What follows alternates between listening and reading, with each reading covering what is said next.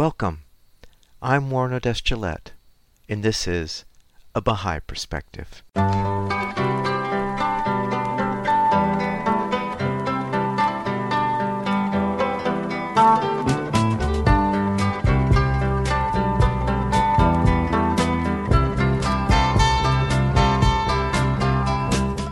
Welcome to A Bahá'í Perspective. I recorded an interview with Fereshteh Bethel on December 21st, 2021. I had interviewed Fereshteh before on this program, and we reconnected. She proposed that we talk about the gun culture here in the U.S. We had been planning this interview for many months, so it's a coincidence that this interview comes out just weeks after, on the Tuesday after Thanksgiving, when a 15-year-old comes to his school with his new Christmas present, a semi-automatic handgun, and kills 4 classmates and wounds 7 others, including a teacher. Fereshteh has a Ph.D. in psychology and was a licensed clinical psychologist. She's made presentations on psychosocial and religious topics around the world. I started the interview by asking Fereshteh what is her understanding regarding the U.S. Constitution's Second Amendment regarding civilians bearing arms. As you may know, only 3 countries in the world protect the right to own and bear arms in their constitutions. The US is one of them, Mexico is another one, and so is Guatemala. The initial proposed passage relating to arms in the US Constitution of 1787 was that the right of the people to keep and bear arms shall not be infringed. A well-armed and well-regulated military force raised from civilians, being the best security of a free country. The original reason for the Second Amendment, which was ratified after the Constitution in 1791, actually just about 230 years ago, was proposed by James Madison to allow the creation of civilian forces that can counteract a tyrannical federal government. And this was because of the issues they had with United Kingdom previously. So these things were stipulated at that time into the Constitution.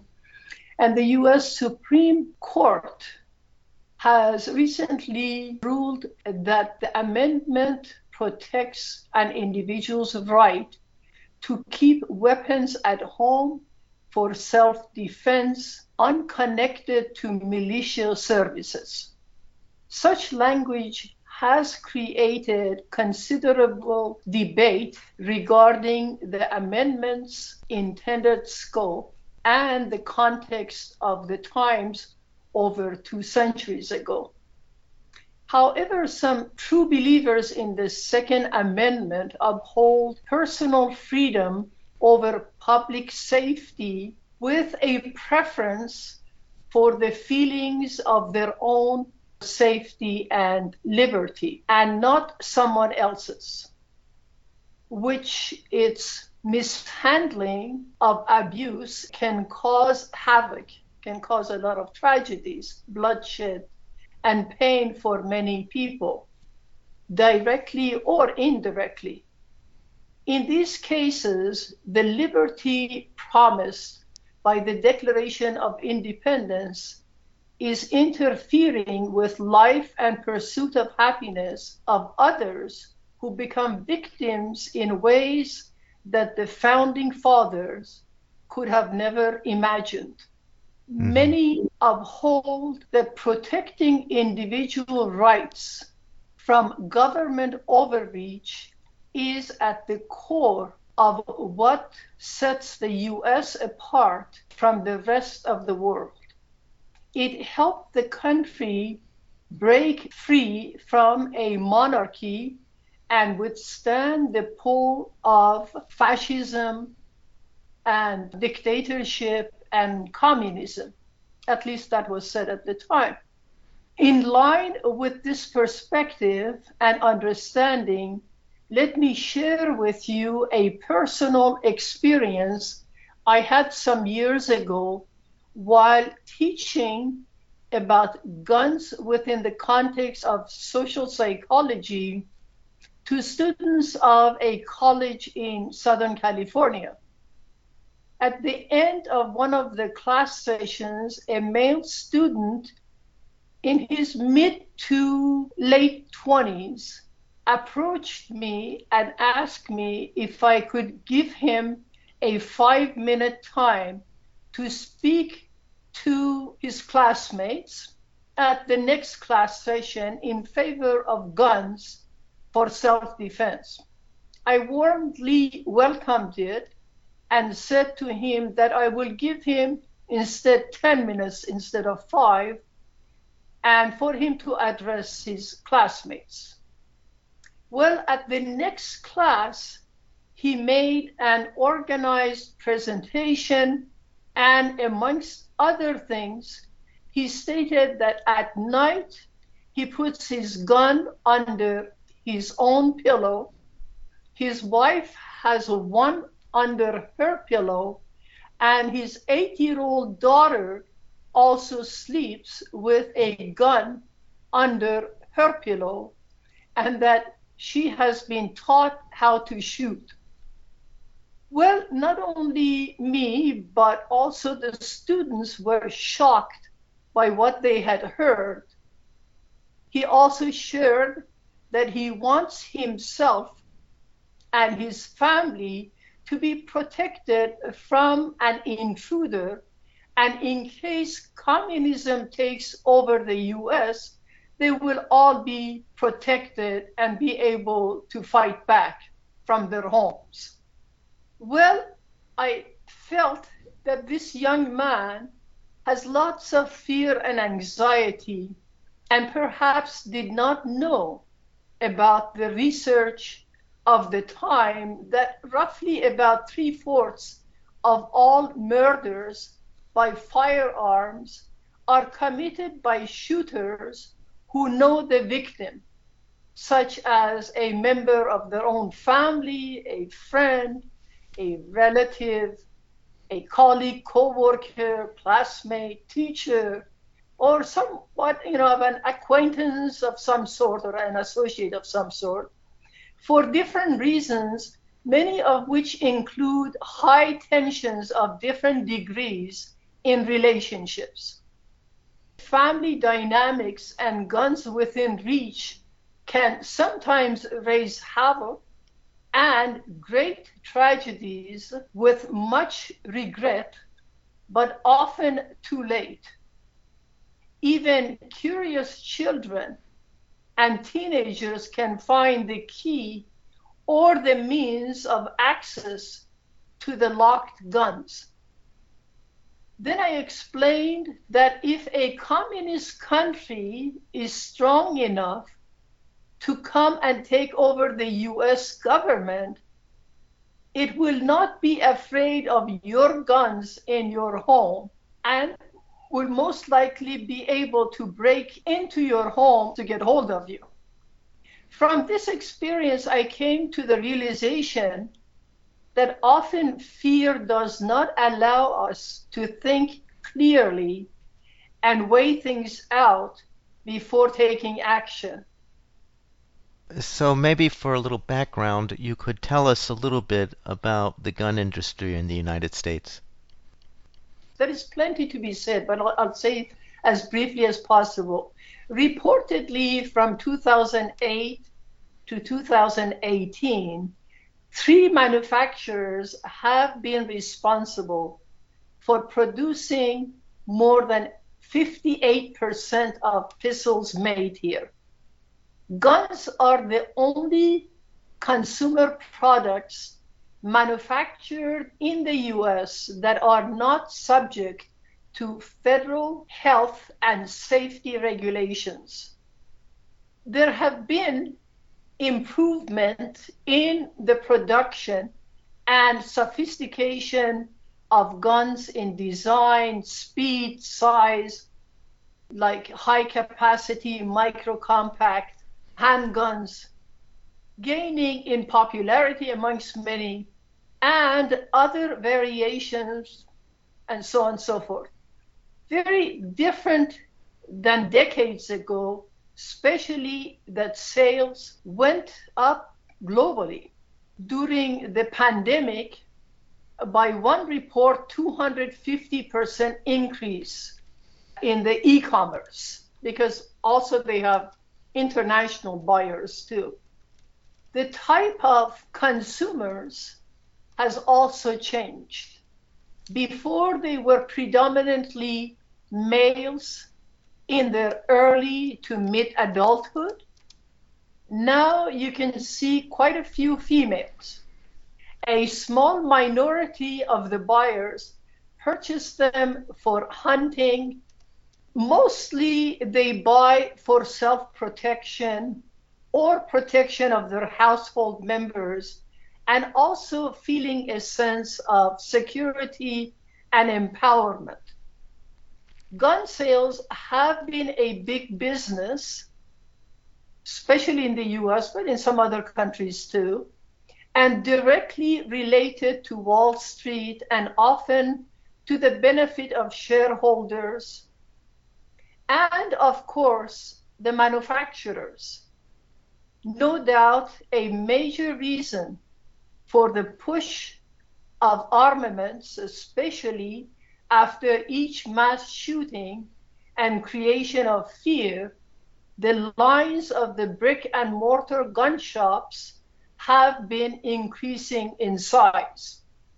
Regarding gun culture, there is a lot to be said about how it actually developed over many years, going back all the way to the independence of this country from the United Kingdom, the Civil War, and lots of other things. Don't want to take up the time here. Also, the evangelical strain of thought often appeared among gun makers and made them certain that they are making the world safer and more secure by arming the weak, which was later on this outlook that benefited them by creating fear amongst the more impressionable segment of society, followed by higher sales and profits. So, Fereshteh, what is the number of civilians owning guns in the U.S.? The small arms surveys say that U.S. civilians almost account for about 393 million guns, which is about 46% of the worldwide total of civilians having firearms.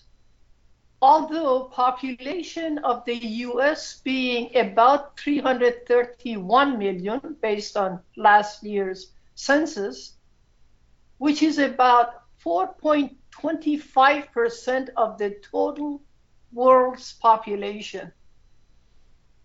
This amounts to 120.5 firearms for every 100 residents. And many people actually do not have guns in their homes, or they don't own guns. So that means some own a lot more. It ranks the US number one in firearms per capita, per number of people in the world. In other words, there are more guns than people in the US owned by Americans.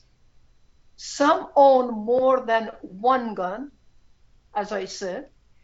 39% of men to 22% of women say they own a gun. So that's what the civilian rate of owning guns in brief is in the US.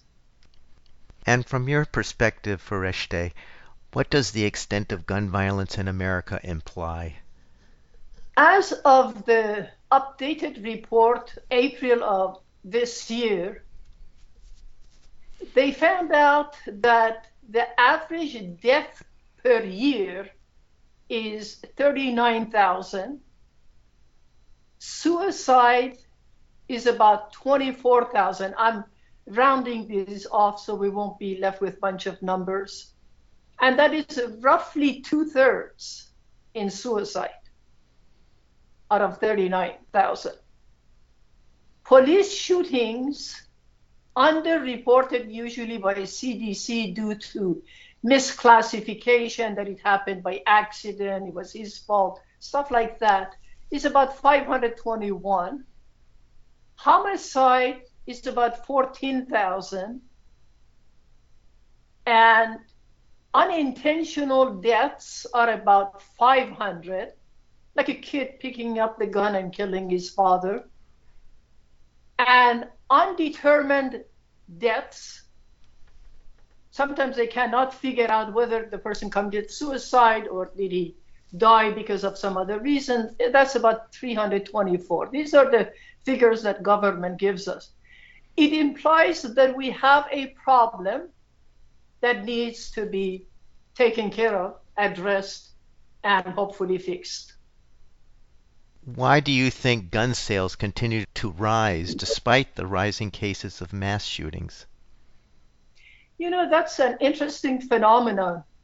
Mass shootings usually create more fears, which lead up to the higher sales, because they think that if they were there and had their guns with them, they would have killed the shooter, which perhaps is true, but not realizing that if everyone got armed, we will be having a lot more tragedies following that.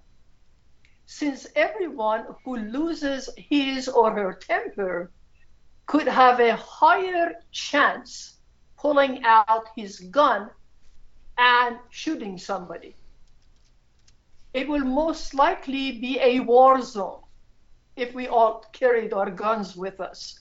We never know when we're going to lose it. Washington Post reported that in 2020, it was actually the highest and the deadliest gun violence year in decades. So far, 2021 hasn't been doing all that good either. And it's been considered that it may very well be worse than last year. So we will find out. Many believe that mass shootings in the US are a national and international embarrassment. According to Forbes, in April of 2021, reported that there have been 147 mass shootings since the beginning of the year, more than one mass shooting per day, each comprised of at least 4 people getting killed, excluding the perpetrator. In other words, they consider it mass shooting if there are at least 4 people who have been killed, but that excludes the shooter. So if the shooter died too, then that would make it 5. But 4 is the minimum that they consider mass shooting. But most gun deaths are not in mass shooting settings. At the beginning of this year, the prediction was that more than twice as many Americans will die from gun violence in 2021 than service members in Afghanistan in nearly 20 years. So in 1 year, our death rate would be higher than all the 20 years of our servicemen in Afghanistan. That tells you a lot.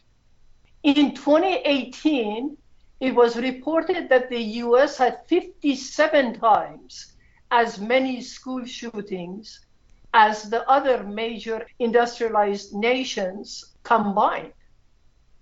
In most countries of the world, there are lots of restrictions about civilian ownership of guns or they're completely forbidden.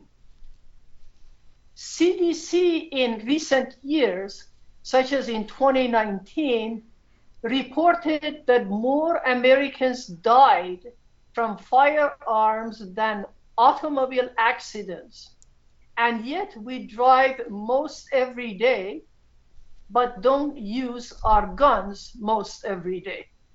This is another issue which maybe we'll address later on, comparing the use of guns with knives, or some even claim that when you use the car, that is also, it can kill people. A car has a utility for transportation. A gun usually is for killing someone. Or killing something, a hunter, Exactly. yeah. Exactly. Its means is pretty clear. The utility of it is pretty clear. Usually you don't buy a knife to kill, but you buy a knife to cut piece of meat and cutting up vegetables and fruits and so on and so forth. So the purpose of it is not to harm. Now, if somebody picks it up and uses it against someone else, of course, then it becomes a weapon. Or if you pick up a chair and hit somebody over the head, that becomes a weapon. But the utility of the chair is not for killing, but it is for sitting on it. There are battlefields that have erupted in the US quite regularly, where numerous people get gunned down in a few minutes' time, be they in schools, places of offices, of work, FedEx facility we had, I think it was some months ago, churches, shopping centers, or grocery stores, or just about anywhere else that you could think of where humans gather together. Somebody could get angry, and if he or she is armed, could attack someone else or a group of people. So, in regards to mass shootings, from your perspective, is it always true that these mass shootings take place due to mental illness of the perpetrator? You know, that's a very interesting question. Blaming mental health issues is used more for deflection and distraction of the masses than the underlying problems of society, such as drugs, alcohol, poverty, lack of proper education, and availability of or access to guns. In the name of self-defense and self-protection, tapping into the fears and insecurities of people, combined with the consumer's fascination, obsession, and a false sense of empowerment, are some of the contributing and moving factors for the purchasing of firearms. Arming America, as I said before, is financially very profitable for the manufacturers, main investors, shareholders, but at the moral and emotional cost of many, which includes the average folks and even poor people, where crime rate tends to be higher. Many ER doctors are dealing with these people and are saying that gun violence is indeed a health emergency. We are not trying to ban cars, they say. We're trying to use seatbelts and drunk driving laws to make it safe. We need to use the same approach to the use of guns for the prevention of so many gun violence as well. Fereshteh, what about the dynamics of anger, aggression, and offense within and between civilians and police? That's a very good question, as well as very timely. The police dynamic is quite complex and multifaceted, which includes a lot of tension, fear, sometimes racial discrimination or categorization of people into being criminal, therefore different treatment follows. So it's a very complex phenomenon. It's not that simple. Another issue is that police is also afraid of people being armed. Therefore, there is a higher chance for conflict, because if both are in fear, one, say, has been arrested or one has been stopped, there is a lot of fear and tension there. And the other one, being the police, may be assuming that the guy or the gal that he has stopped may be armed. So that creates a different tension level. In some countries, police are not armed. Therefore, there is less chance of clash and tragedy following. There is definitely a higher possibility that if people were not armed, less police shootings and killings will take place, and vice versa, civilians killing police, because that's another challenge.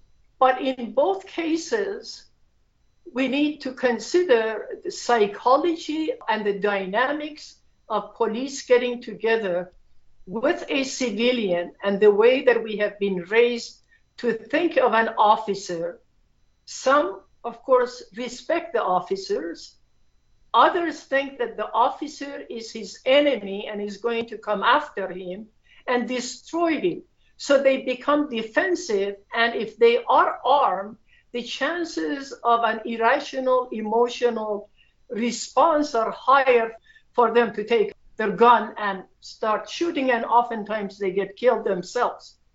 So it's a real dilemma, which again, with serious consideration of whether the public needs to be armed or not, this issue can be resolved considerably from harming either party, whether it's the police or the civilian. What is the emotional and moral toll on families and society as a whole as a result of this situation? There are many. The consequences of violence are more pervasive and affect entire communities, families, and children than we can imagine, with more than 25% of children witnessing acts of violence and shootings.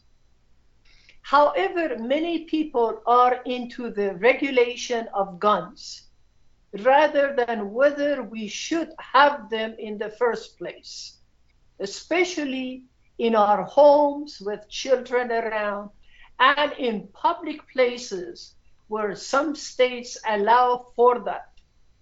A lot needs to be genuinely with pure motivation and wanting the well-being of the human race needs to be considered in order to have a healthier and happier society, one where we would not have to constantly live in fear, because we know fear causes a lot of disturbance and a lot of reactions that may not be all that necessary if we trusted the system and not think that people or others or police or government is always after us.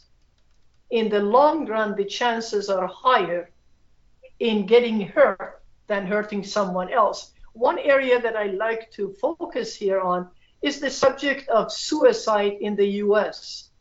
The suicide rate is 10 times that of other high-income countries.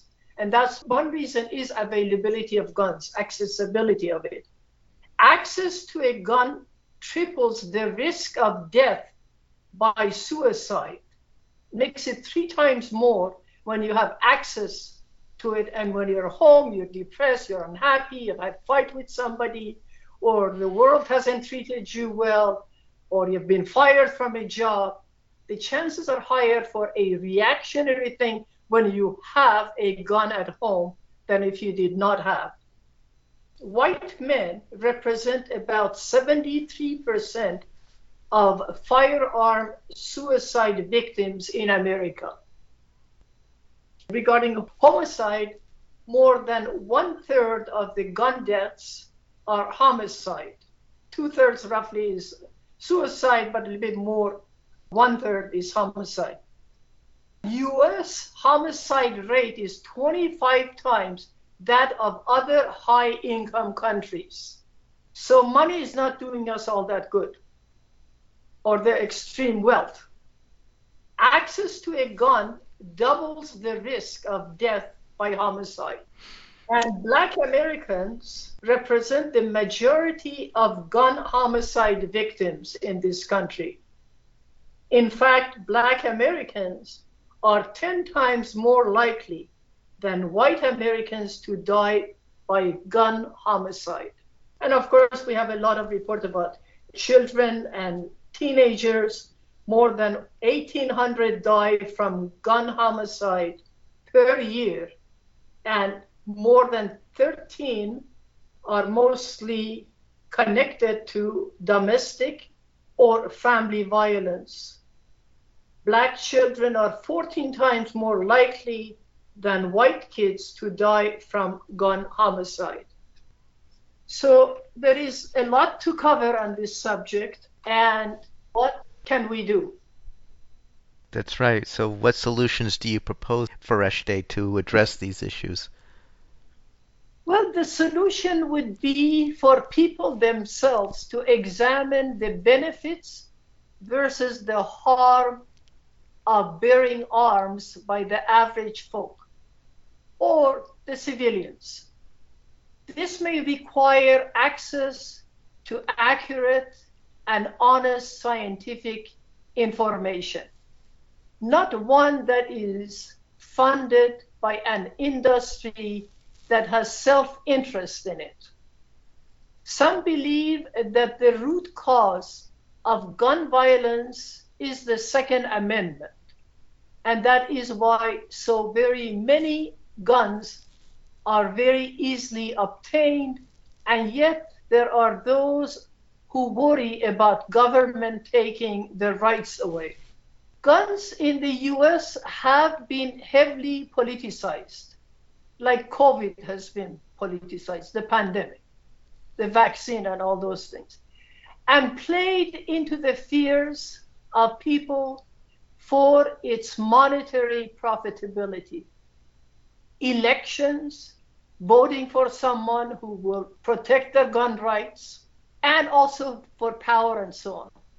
The lobbying for guns and campaigns of many potential members of the House of Representatives and Senate have been funded and promoted by the weapons industry so that they would, once elected, support the access to firearms and make them more available and highly desirable means for protection, but not telling the voter that the ratio to harm, cause injuries and killings are many times higher, and that the chances for members of a family to get hurt by the mistaken or even intentional use of the weapon are also quite a bit higher than killing an intruder.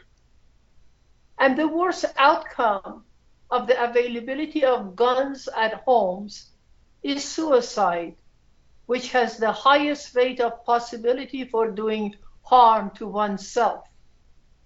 Having said this, founder of the Bahá'í faith, Baha'u'llah, confirms an injunction which was contained in the book of his predecessor who came to foretell his coming, just like John the Baptist who came to foretell the coming of Christ. He forbids the carrying of arms or being armed unless it is necessary to do so. With regard to circumstances under which the bearing of arms might be essential for an individual, his son, his appointed successor of his teachings and covenant, permitted a Bahá'í, a believer, for self-protection in a dangerous environment, underlying dangerous environment. And also his successor has said that in an emergency, when there is no legal force, that means there is no police, when there is no legal force at hand to appeal to, a Baha'i is justified in defending his life. So as you can see, Baha'u'llah, founder of the Baha'i faith, who proclaims he's the manifestation of God for this day and age in sequence of all the manifestations and prophets who came before him, he forbids us from bearing arms. After all, the purpose is to unite the world, not divide it. Then it's something to look into and consider it seriously to see what benefit that has. You have perhaps heard that an ounce of prevention is worth a pound of cure, sometimes a ton of cure, especially when it comes to firearms. One preventive measure is improving the early childhood upbringing and education in relation to aggression, teaching proper human virtues in relation to each other, changing attitude about life and love of humans, even the attitude of not wanting to harm someone else through practicing empathy by parents who can teach us how to empathize with the pain of others, which is one of the best ways to help the development of the child and passing on empathy to him or her. Baha'is can teach their children that Baha'i law forbids the bearing of arms, except in times of necessity, explaining what necessity is, etc. Let us all be better than the history we have been raised in by logically, not emotionally, examining these important matters, by looking at the facts, not just what somebody else of influence may be saying, rather what is the best approach to the protection of self as well as family and society at large. Neighborhood discussions can help a lot, provided we don't politicize it and give our perspectives and viewpoints based on what is in the best interests of all. In the fearless culture, it says, there are only two ways to lead.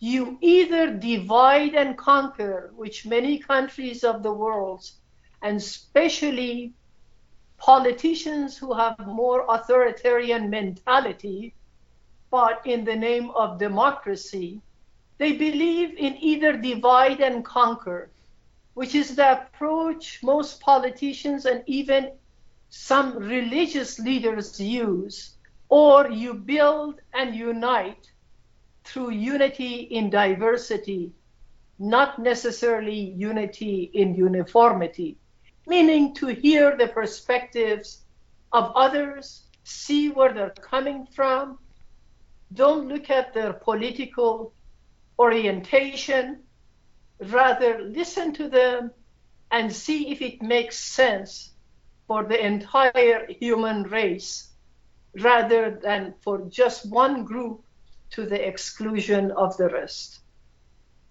So, Fereshteh, I really want to thank you for taking this time to share your perspective on this very important issue in regards to the gun culture in the U.S. Thank you so much. You're very welcome. I hope you found that interview informative with Fereshteh Bethel, who has a PhD in psychology and has made presentations on psychosocial and religious topics around the world. You can find this interview and other interviews on the website abahaiperspective.com. and on the YouTube channel, A Baha'i Perspective. You can also find the podcast on Spotify and iTunes. For information specifically on the Baha'i Faith, you can go to the website baha'i.org, or you can call the number 1-800-22-UNITE. I hope you'll join me next time on A Baha'i Perspective.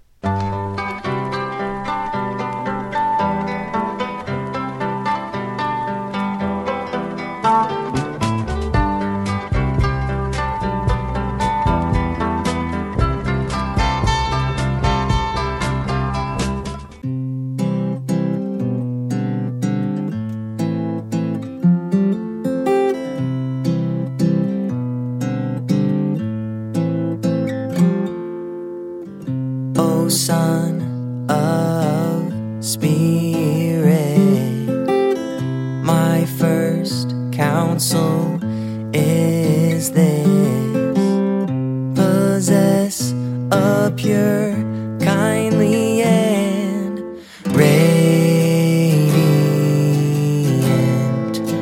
heart, radiant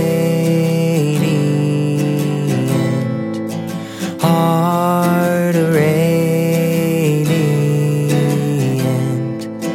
heart, radiant heart, O Son of Spirit.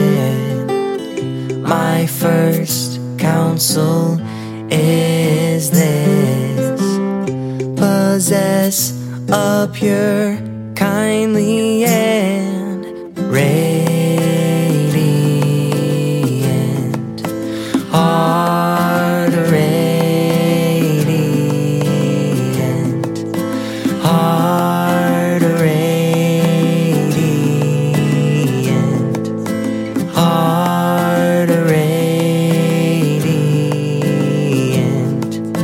heart.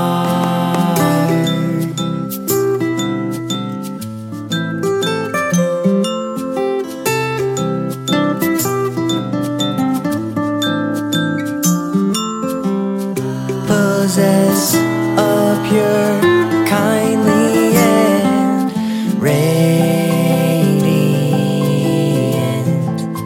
heart, radiant heart, radiant heart, radiant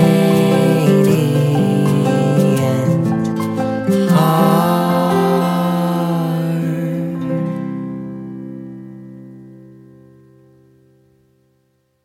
Freed from my subservience and subjugated turbulence, I took the earliest opportunity to be like Perseus. So the next time that I'm looking for confirmations, I look up to the sky and I embrace the constellations. These words flow fresh from my mouth like I'm coughing mints. There is a higher power and it's dropping hints on how to reach spiritual opulence. The copy prints that box me and were trying to stop me since I broke free and saw the rays of the sunshine. But once you're found, you can never unfind. So breathe in, breathe out, and begin to reach out. Yeah.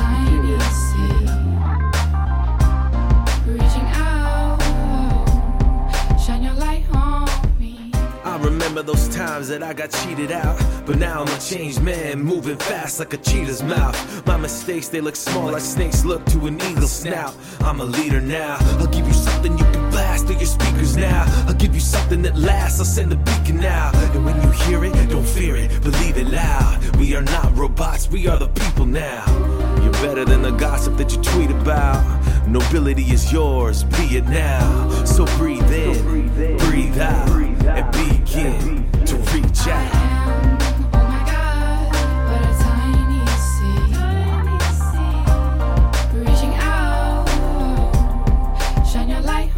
This is my cognizant hypothesis. What you believe could be opposite. I believe in God and in His providence. I have confidence. All these broken promises in the metropolis is so bottomless. Living this anonymous life without consequence makes the populace so homogenous. Your racism is still dominant. From the cowboy boots to the moccasins, fake tolerance is so prominent. It's an accomplishment to be honest with your consciousness and just honor it. The prophecies are fulfilled because Baha'u'llah is upon us now.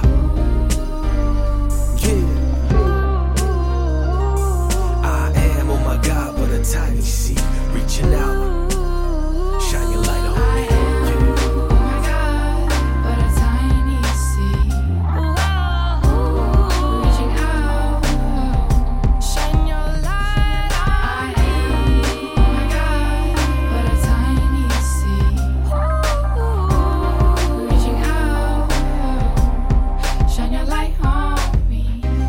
stuck.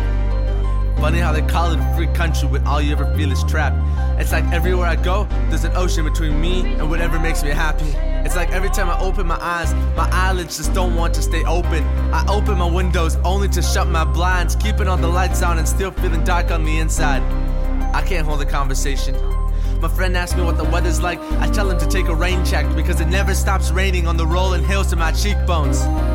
Sometimes I just hate myself. Every single thing someone says about me hits like gunshots raining down on my chest. Maybe we were just wired this way. They tell you to find your happy place, but they never leave you a compass. All they leave you is alone, desperately trying to find some air while drowning in your own despair. There's always a wall, always another hurdle. They tell you just to be strong so you can push them down, but you're out of breath, wondering how the people that made you this way could sink so low. Soaked in all the troubles, all the responsibilities, and so much pressure. It feels like the pain is filling up your lungs, suffocating your breath, drowning out your voice. Trust me, I know how you feel. I'm just here to reach out to you.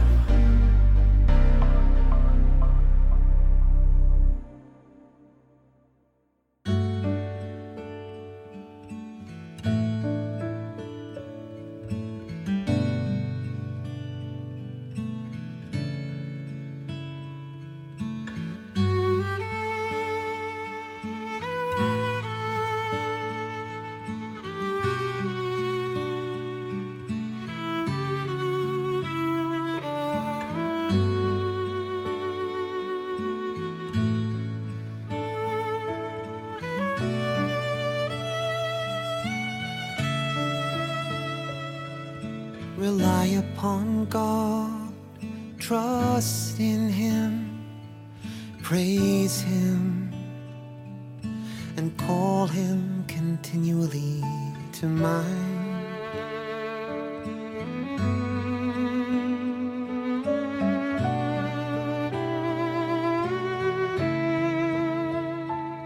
He verily turneth trouble into ease, and sorrow into solace, and toil into utter peace. He verily hath dominion over all things. He verily hath dominion over all things.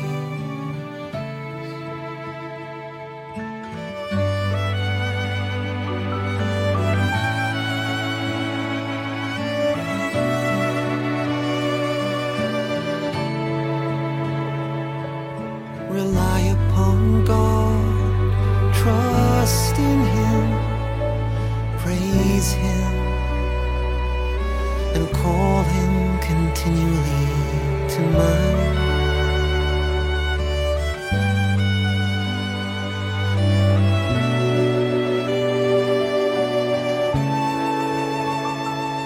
He verily turneth trouble into ease,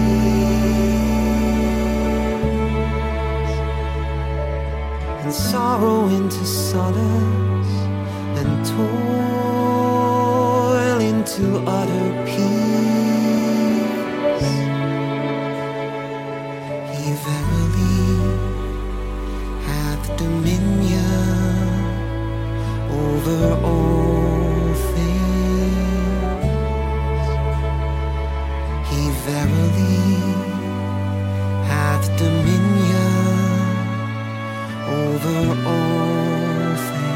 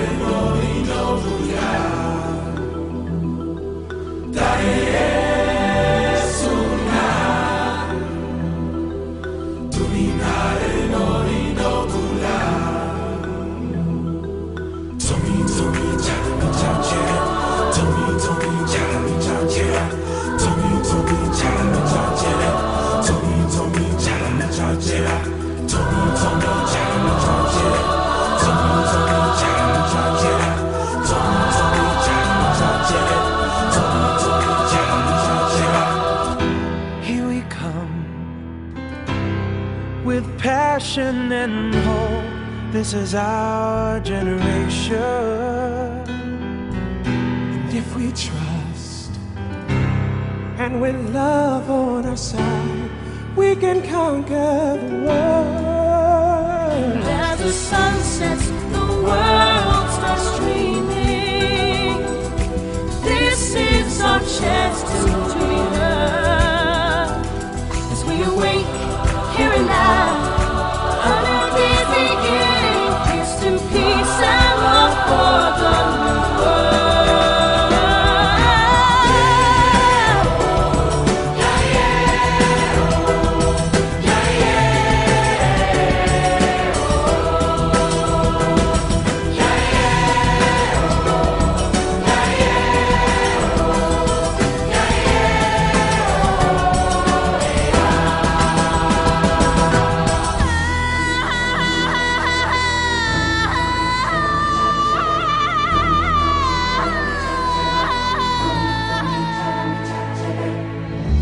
We are one, like the waves of one sea, like the drops of an ocean. Like a drum, feel the rhythm within. Our song has begun. And as the day breaks, the children are singing. Fear and war left in the past. And as we march to the light, a new day's beginning. Here's to peace and love for the